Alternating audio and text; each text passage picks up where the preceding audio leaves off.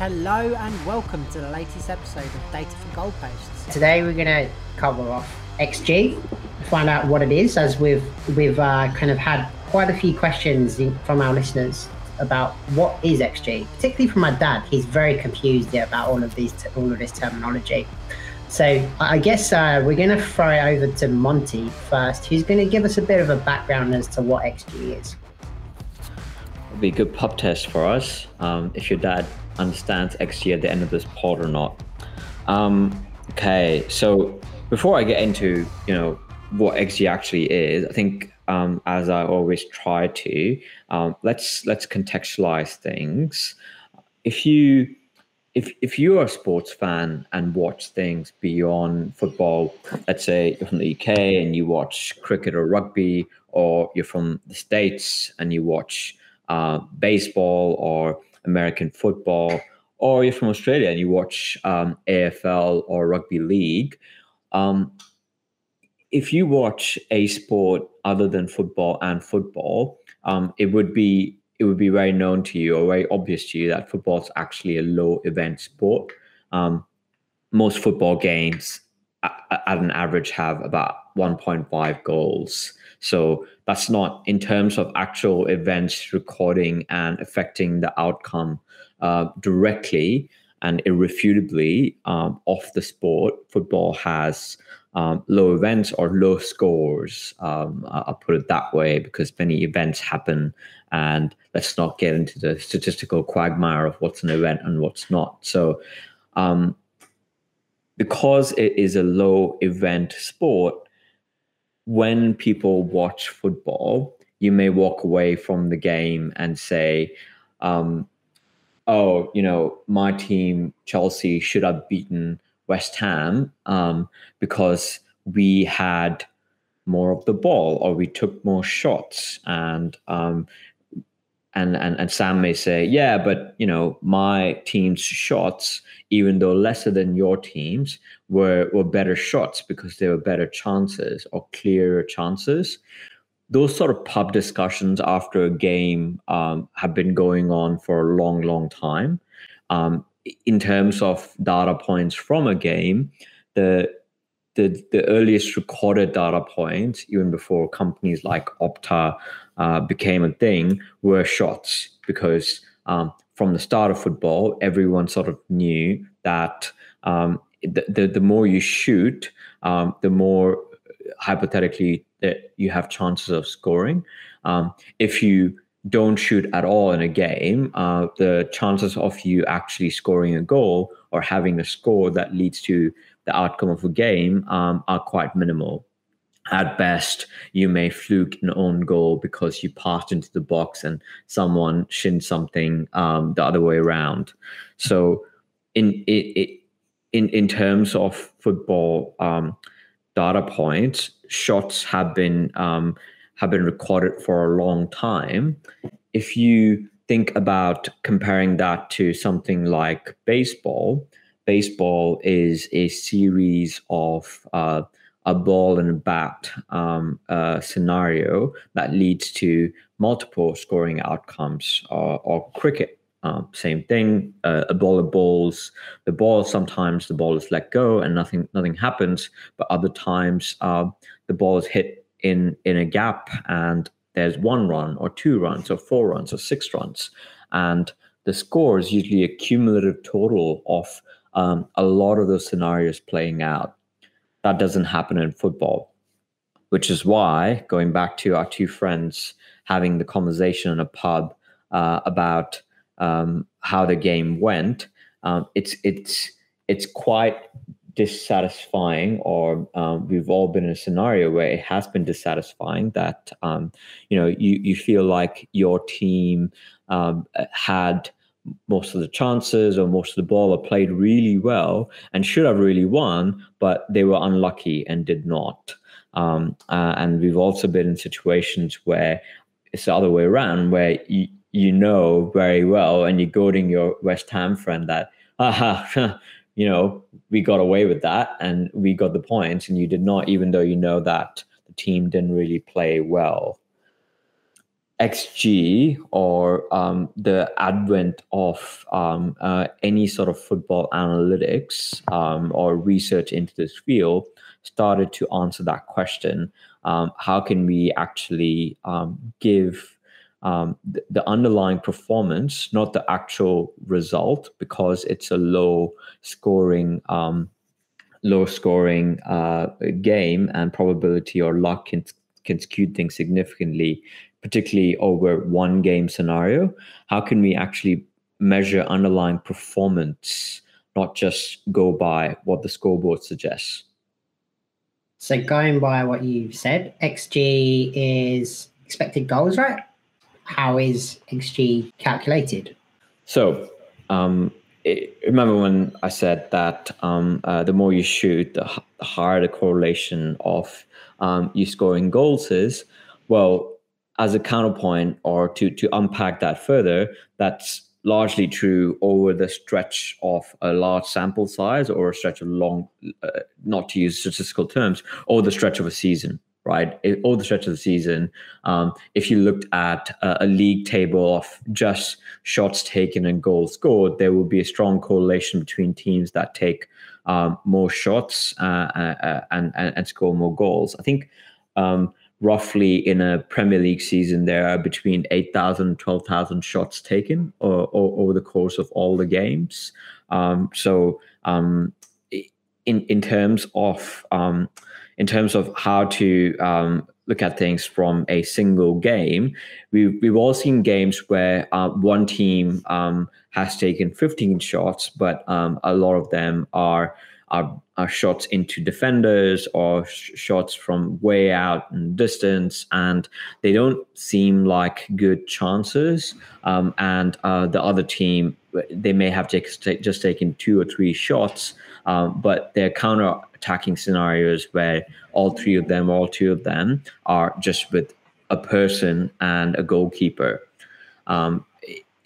In terms of measuring the underlying performance in those 2 scenarios, you may have the cumulative impact of those 15 shots that are not really great chances, creating a collective probability of scoring that's lower than just 2 chances or 2 shots where there's just one player and a goalkeeper in front of him, and sometimes those games end up being 2 goals to the team that only had 2 chances and 0 goals to the other, and sometimes the other way around. So in terms of measuring underlying performance, what expected goals does is it takes that shot event and it tries to calculate the probability of that shot becoming a goal or becoming a score based on data across many years. And just from the simple observant position, I was thinking that, putting in simple words, XG is the likelihood of the goal that can be scored across all the different situations where the ball was exactly at that position, all those players, all the opponents were exactly in those positions. And it's just the metric that can tell you what would be the percentage of the chances that will be converted to a goal. Let's say, for example, if we talk about the final game of Euro between Italy and England, Luke Shaw had a probability of 0.42 of XG, which means that in roughly half of the chances, like if we'll have 10 chances, then 4 of them, identical chances, will be converted to goals. So I think that's a really nice thing to think about this way. But another question that I have, I actually don't understand sometimes that I understand the concept, understand that you need to have a likelihood of the event and compare all the possible different events, just put them in the same bucket and see the probability, see the statistical probability. The problem that I don't understand is what kind of factors are you going to put in, right? And that's the biggest thing in XG. What are the other factors that will play their role? And if we talk about the Italy versus England game, we have the cumulative XGs vary from source to source. How can I understand that? Alan, this comes back to the algorithm question that, or algorithm example that I was talking about. So let's say there's Friends as a TV show on Netflix and on Amazon Prime, right? And there's also How I Met Your Mother as a TV show, right?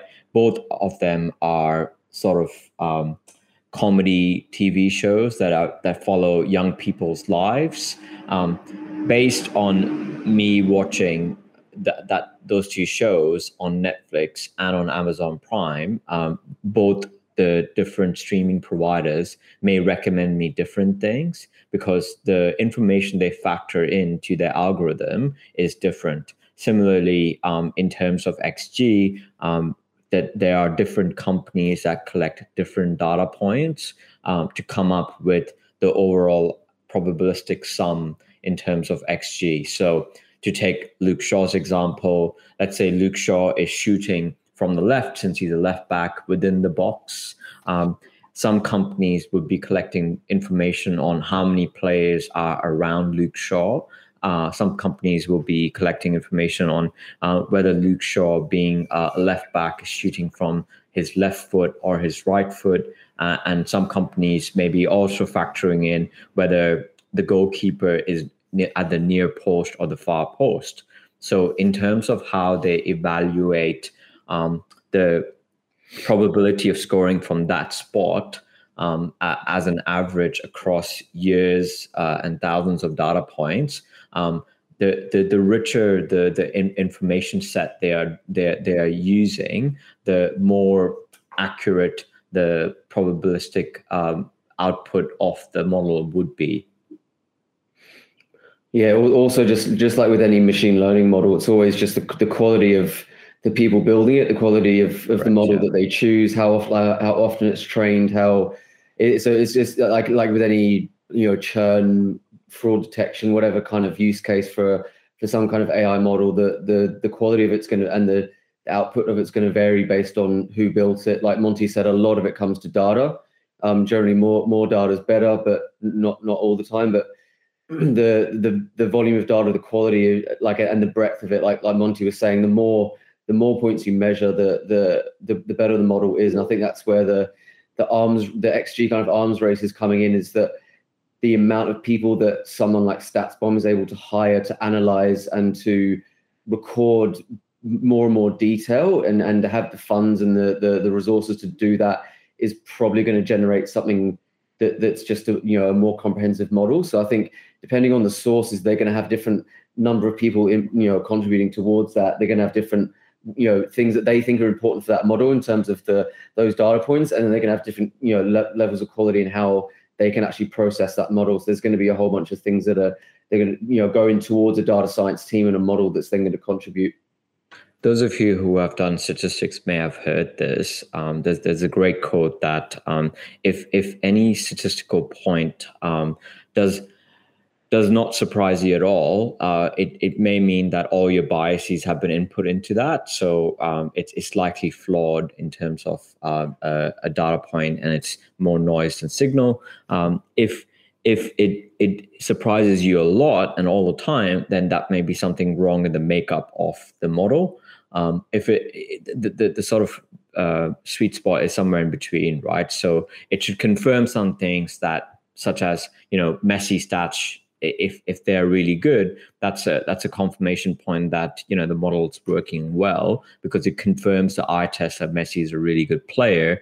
But at the same time, it should really also highlight things that you may not have observed in terms of other players that you may not have heard of, you don't watch, or you're not looking at when you're watching a football game. Makes sense. So it means that we are on the rise of the whole statistical paradigm in football, and we have different methodologies for XGs calculated. And it would be interesting then to explore options on how to objectively validate which of them are good and in what should we trust. So to summarize, an XG model takes into account what variables? Distance to goal, angle, whether the player's on the weaker or stronger foot, where the ball came from, At a minimum, the three things that Sam talked about. Some models are more mature than others, particularly information around where players are located. As we all know, watching football or playing football, if you're shooting and there are a lot of bodies between you and the goal, that may make things very difficult in terms of scoring. But in terms of actually gathering that information about where players are, that's really complex and that's really complicated. So companies like StatsBomb have figured out a way to doing that, which makes their XG, I guess, richer or more complicated in terms of the output. But Sam, your summary is very accurate. Those three things would be the main things in terms of where is the ball being shot from, in terms of distance to goal, which foot, and more than likely where the ball was received from as well. So does it take into account the ability of the player? So would Messi have a higher XG than another player, or are they all across the board? It does not, and this is a really valuable distinction to talk about. When you look at XG, it's not player based. So Harry Kane shooting from the same spot as Gary Cahill should have the same XG, because what you're not looking to do is rate players. What you're looking to do is, over a large horizon or over a lot of information points, average out the number to give you a probabilistic detail. Because even Messi, as good as he is, from the same spot will sometimes miss a shot and sometimes get it in. Because of that, it's important to bear in mind that when you're looking at XG, it's an average of all the shots from the same point based on that model, not player centric. So is that why players who are considered better strikers tend to outperform their XG, because they're just essentially outperforming what is the average at the time? So if you're, you can go on a streak where maybe you're underperforming, but you can probably still be considered a striker. But in the long run, if you are outperforming your XG by how much you're outperforming it is how much you're then above the average. I think it's a good question to ask, Scott. I would reframe it as strikers who are better finishers rather than strikers who are better, because if you think about, again, football being a low-scoring game, what you really want is a striker who gets himself in more positions to score and thus has a higher cumulative XG total, rather than someone who is necessarily outperforming XG, because we know that outperforming XG over the long run isn't possible, which is also why XG is a better predictive stat to look at than goals, right? Because goals sometimes go in, sometimes they don't. Just to use Sam's example, even though Aston Villa created a lot of good chances, the one that actually went in was a scuffy one from long distance, or whatever the low probability chance was. What was it again, Sam? It was a header inside the 6-yard box, but very strange angle from okay, goal. So difficult angle score from. Yeah. So precisely that. So coaches, particularly smart coaches, right? They know that process is actually more important than outcome. So if you have strikers who are known to miss a lot of chances, like I guess Cavani is a good example of a recent striker who gets in really good positions, but we feel like when you're watching it, he's always missing chances. But the fact that he gets in those positions to score again and again, over time, that's actually more valuable than him only getting that position once and definitely finishing it, because over time, the fact that he gets into those positions more often than not, it actually means he's more likely scoring more goals than just once a game. Yeah, and following on from that, I guess that's why XG is important, right? Because like so far we've talked about maybe like on a per game basis that what it means in terms of maybe the narrative of that game. But if you're the team on the end of a what we were talking about, where you may feel yourself unlucky because you had a higher XG and you didn't manage to score at all, or you only scored one when the XG would suggest it's much more. The reason that it's still like, so it's kind of like, so what, right? So you basically told me that my team should have been better and they weren't. It's like, great, like, screw that. Like I could have told you that. But I guess the reason that it's really important, and kind of you're touching on it there, Monty, with talking about strikers getting in positions, is that it's a good indicator that, game by game, like with anything statistics based, like individual events or individual occurrences, even like per game and then a game as a total, really don't converge towards the mean. They don't really tell you the exact quality of what that what should be happening, and you just need more and more events, which is the course of a season. So XG is then really an important indicator, not to tell you that you were really unlucky that game and just to move on, but that you should, like you said, managers always say, we can take credit for the performance, or we can take positives from the performance. There's actually a bit of meaning to that with XG, in that over the long run, if you are generating decent amount of XG, you should start to revert towards the mean, where the goals start to become what the XG would suggest it is. So that, if you're a pundit, analyzing your team, should you be disheartened that your team's maybe not winning the games they should? If the XG is high, probably not. If it's really low, then yeah, you've probably got something to worry about. But it just means that you don't have to judge it, like you said, Monty, by the goals, because that's not the overall thing. But your team in the long run, if the XG is a good predictor of what it of the outcome, you should hope that your team should tend to revert towards that. And so therefore, if you are getting XG time and time again, that's good, and you should feel that your team's probably gonna start to perform where you probably want them to. A good example of that is Brighton. So you say that over the season it can kind of ease out and plateau, but Brighton had a very unlucky season last year, where they had a extremely high XG, and they were beating teams in terms of quality of chances for most games, and they didn't get the points that they really kind of deserved or had within their kind of game states. You compare that to this season, where they've kind of greatly improved some of their finishing. And I know this is only looking at like a 5-game kind of sample size, but again, they're I think if they win tomorrow, they go top of the Premier League. So pretty kind of interesting in terms of if you kind of keep kind of performing the way you are, then the results may come. And I guess from a kind of management perspective, and from a chairman type of view,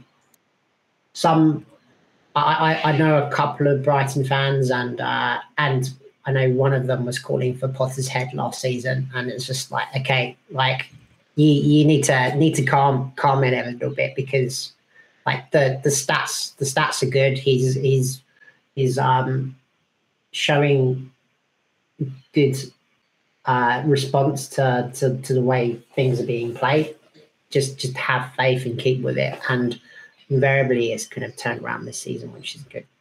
Yeah, I think mean reversion again is a critical kind of term there. It's because it's quite in statistics terms, it's quite a important term, in the sense that you will get fluctuate in football. And again, because even 38 games is really not that many over the course of a season. When you think about the type of statistics and models that is kind of going on in any given day in anything commercially, it's sometimes you've got millions and billions and whatever data points. So even 38 games really isn't that much.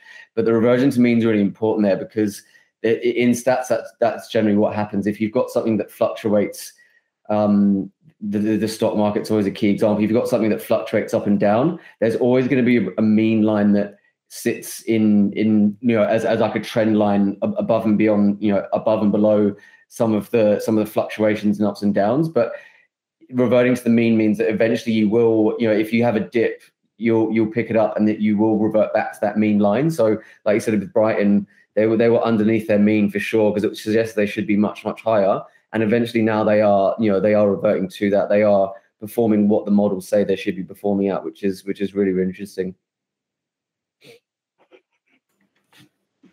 I think as an overarching point, it is important to bear in mind that the longer time, the more predictive power XG has. So you guys have already talked eloquently about Brighton as another example of chairman or director of football making decision based on XG. It's probably Liverpool hiring Jurgen Klopp. When he was hired by Liverpool, he was coming off his worst season at Dortmund, and if I'm not mistaken, Scott, Liverpool actually let go of Brendan Rodgers to hire Klopp. So even though Brendan was notionally doing an all right job, they saw an opportunity to hire an elite coach and hire him, and they weren't.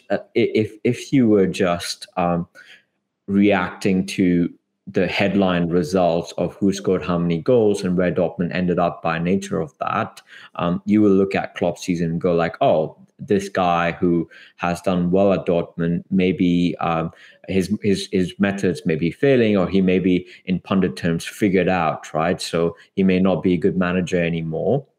But what Liverpool knew is what Dortmund were unfortunately victims of was poor variance, in terms of they were still playing really well, but they were desperately unlucky over the course of the season enough times that their points had dropped off.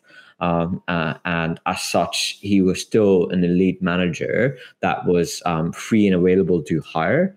And well, the annals of time show that was a really good decision. There's a great anecdote in terms of this. When Klopp joined Liverpool, he had analysts telling him about games that he had in Dortmund. They were like, yeah, looks like you really hammered them, but you didn't win. And he was like, yeah. You saw that game? Yeah. You know how excitable he gets. Yeah. We had them. There's this chance. That's it. You saw that? And they were basically like, no, we didn't actually watch any of that. Basically, our model picked it up.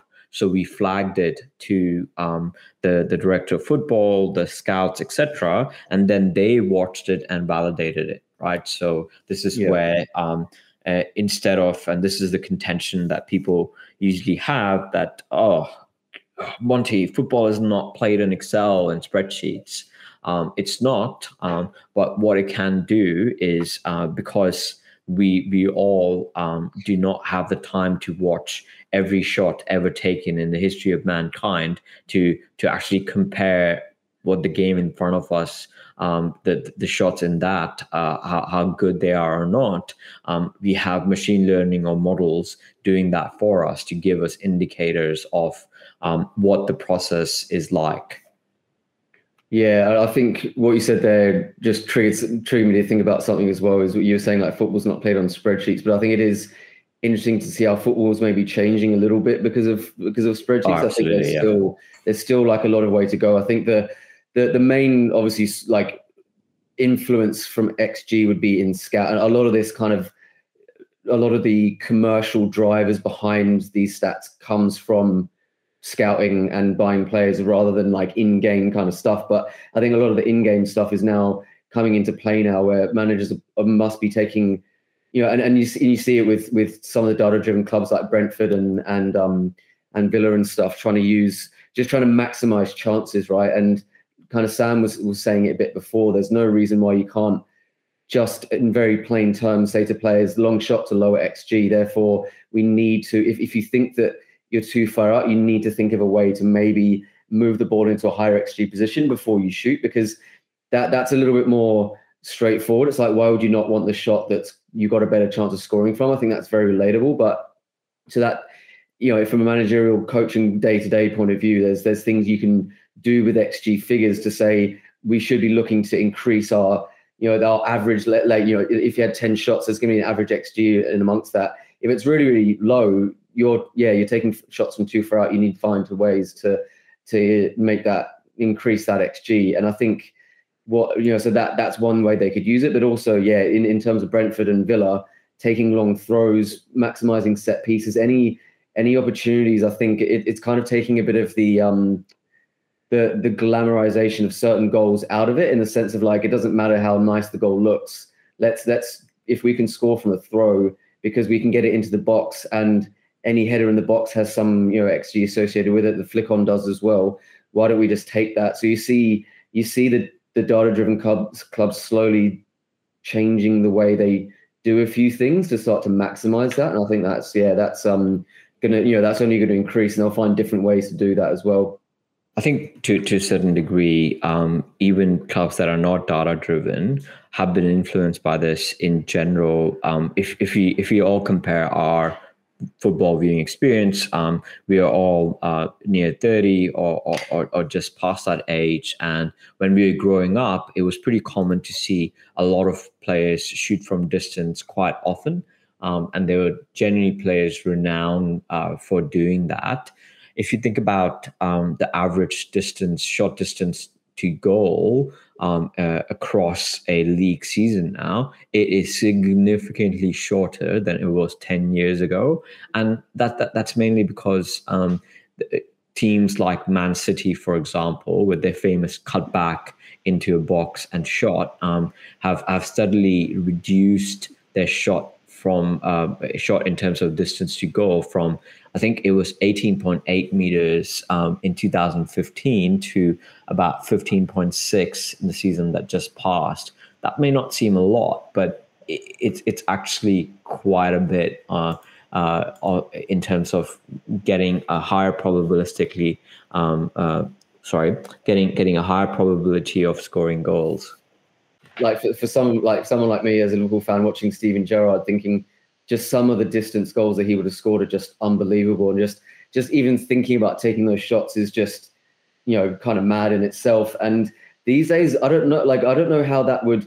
I don't doubt that Steven Gerrard would still do quite well, but I just don't think you see those types of goals as much anymore because it makes sense. Like it's nice to see them, but why would you not want to? They are very low XG shots, so why would you not be trying to reduce those and trying to do more of what City do and more of like stuff that's just a better a much better opportunity. So I often think not that it's a bad thing, but if Steven Gerrard was around more now, like would we see him do that many shots, or would coaches be trying to say to him, look, we need to do this smarter, we need to be better, we need to increase our probabilities and whatnot. It's a kind of an interesting thought. You still do see those type of players. Ronaldo, for one, is someone that shoots from ridiculous positions with XG of like 0.2, 0.3. And he's either like one or the other. He's shooting from ridiculous positions outside the box, whereas like the majority of his goals that he does get are within the 6-yard box. So and I know the first like few weeks of his tenure at Manchester United, every goal that he's scored has been within the penalty box, and I think within 10 yards of the goal. So it is pretty kind of you still do get those type of players, but again, as you mentioned, Scott, not as many of them. I would think if Steven Gerrard was being coached by a manager like Klopp or Pep, he would definitely be asked to shoot less, because if you think about it, when you have the ball in that position, you have the option to take a shot, pass forward, pass sideways, pass backwards as a set of options you have. So depending on the circumstance, these managers like Klopp are quite detail oriented in terms of setting up the probability of scoring.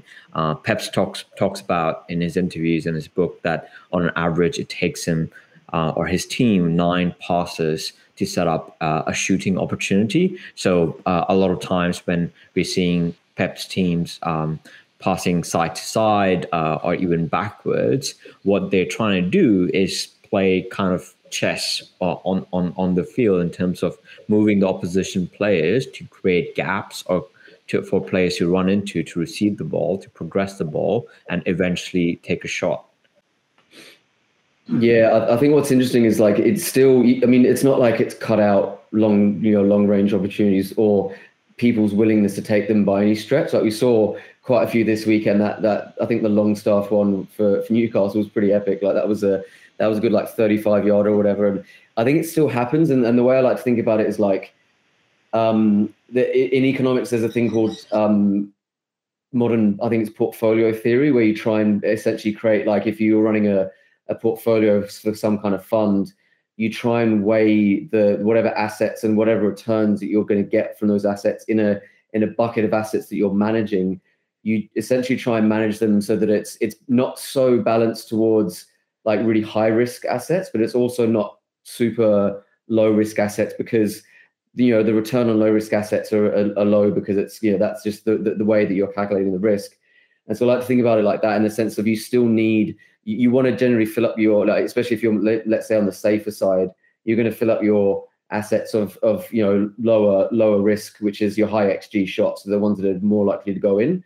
But you still need to have some high risk stuff in there, in the sense that if you always go for those, again, it's just not diversified, in the sense of like, you still, if you're not breaking a team down, you still need that ability from game to game to score from long range. And just because that might be the only option for you in the course of that game. Or I think set piece is another one as well. I think sometimes, and I think Liverpool are quite good at this, of maybe if we're not so good in open play, like against Palace, we were fine, but actually all of our goals came from set pieces. So I think that there still has to be a lot of space for those types of efforts. And if you just, they're higher risk, but you still need to allow the space for them, because sometimes that's what you're going to need to rely upon, like just in that one moment, that one game where you really need it. So we've heard about like the good things about XG, but what is it not good at? As with any statistic, it is imperfect, and it doesn't describe everything you're looking to sort of figure out about a game. If it did, then things would stop there. But the analytical community has come up with several different new football statistical terms that hopefully through this explainer series we'll unpack one by one.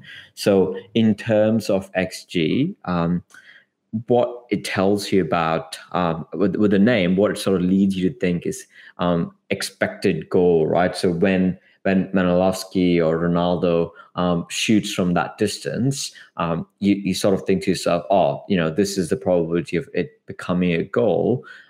So one sort of misinterpretation that we've tried to tackle through this pod is it's not player-based. So Malinowski may actually be a really good long shooter because he gets a lot of power behind his shots, and he picks, as Alan was saying, things for the cool head in terms of when are the right time to shoot, possibly because he has a clear view of the goal, or he knows that his teammates are there for a tap in if a goalkeeper saves his long shot. So number one, XG is an average and is more important or a better indicator over the longer term. In terms of a single shot or a single game, averages are just that, averages. So it is entirely possible that a player who's not an average player, who may be better at shooting than average players or better at finishing than average players, actually has a better likelihood or probability than what the XG model suggests. Because again, it is an average. So that's one thing in terms of its name and how it's often interpreted.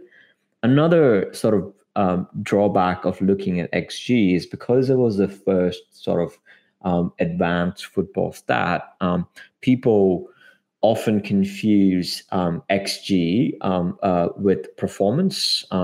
It could be an indicator of performance, but it shouldn't be viewed, at least in my view, as the sole indicator of how a game went or how a team performed. And here's why. We've all seen games or game situations where someone someone created an opportunity by passing between the lines and taking a lot of defenders out of play, or someone beat several defenders, dribbled and was about to score, and did that repeatedly, or that exact scenario happened many times in a game where a defense was carved open, but they didn't end up shooting for various reasons. They were offside, or they got tackled at the last minute, or many other things. This doesn't mean that the creator, in particular, who passed to break the lines and take multiple defenders out of the play, or dribble past multiple defenders, is performing poorly. It isn't to also say that the team in general, if they did that repeatedly, is performing poorly just because they had low XG. It simply means that for whatever reason, and could be the striker performing badly or not getting the right positions, or could be the opposition defense performing really well, there weren't that many shots taken. So a big limitation of XG is that it's shot-based, and shot-based only. Good example of that is yesterday West Ham game. We scored a goal which happened to get a couple of deflections, and then was ended up being registered as an own goal that effectively was given as a 0 XG. So even though we scored from that, and the XG was not registered within the game, that was counted as a goal.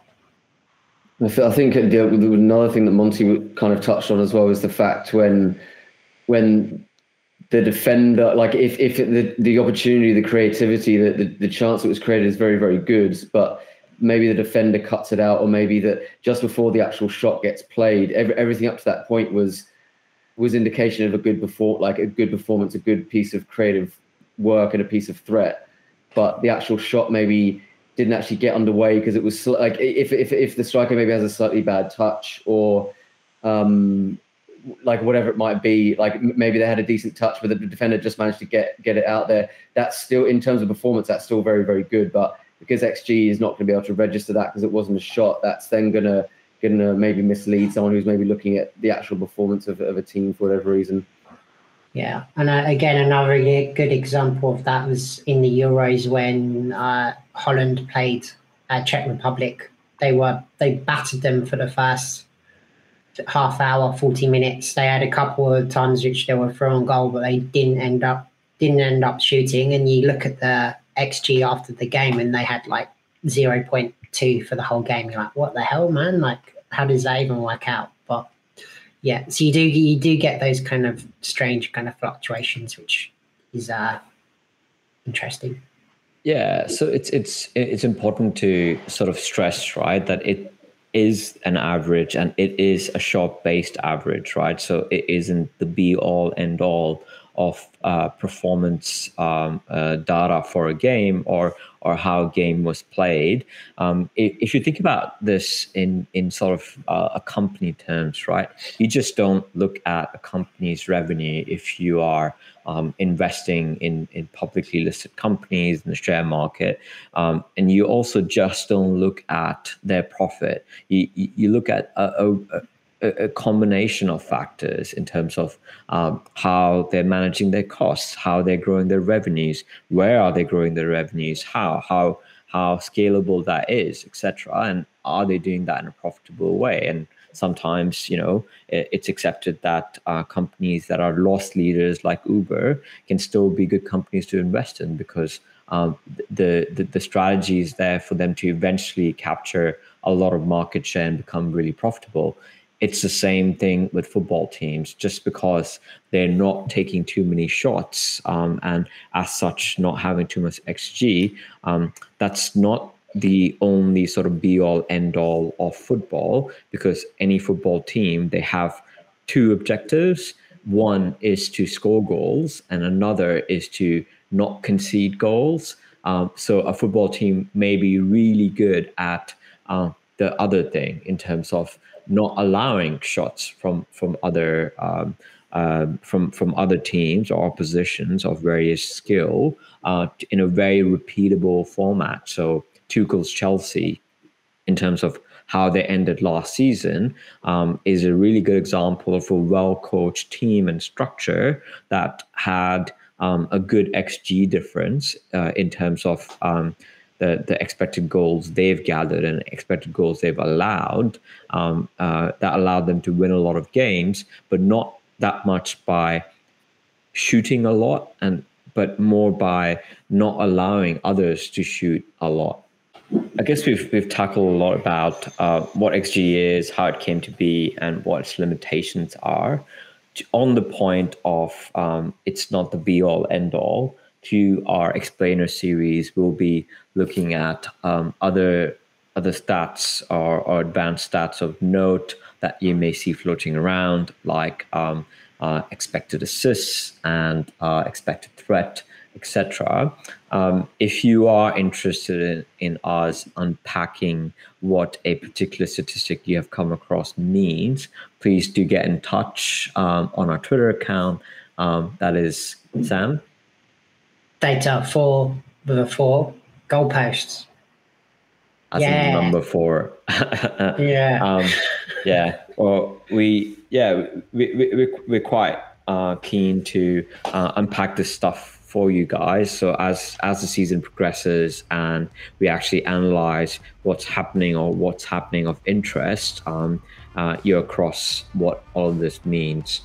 In the next episode, we'll definitely let you know what Sam's dad thought about XG and if this made sense. Thanks, Monty. And I'd also like to take this opportunity to give a shout out to all of our fans listening in Malaysia. Woo! Yay! We're the 41st rated podcast in Malaysia for soccer. Happy days. Probably out of 41, but there we go. If you enjoyed this podcast, please feel free to like, comment and subscribe, because there'll be many more where this came from. Toolaroo, guys.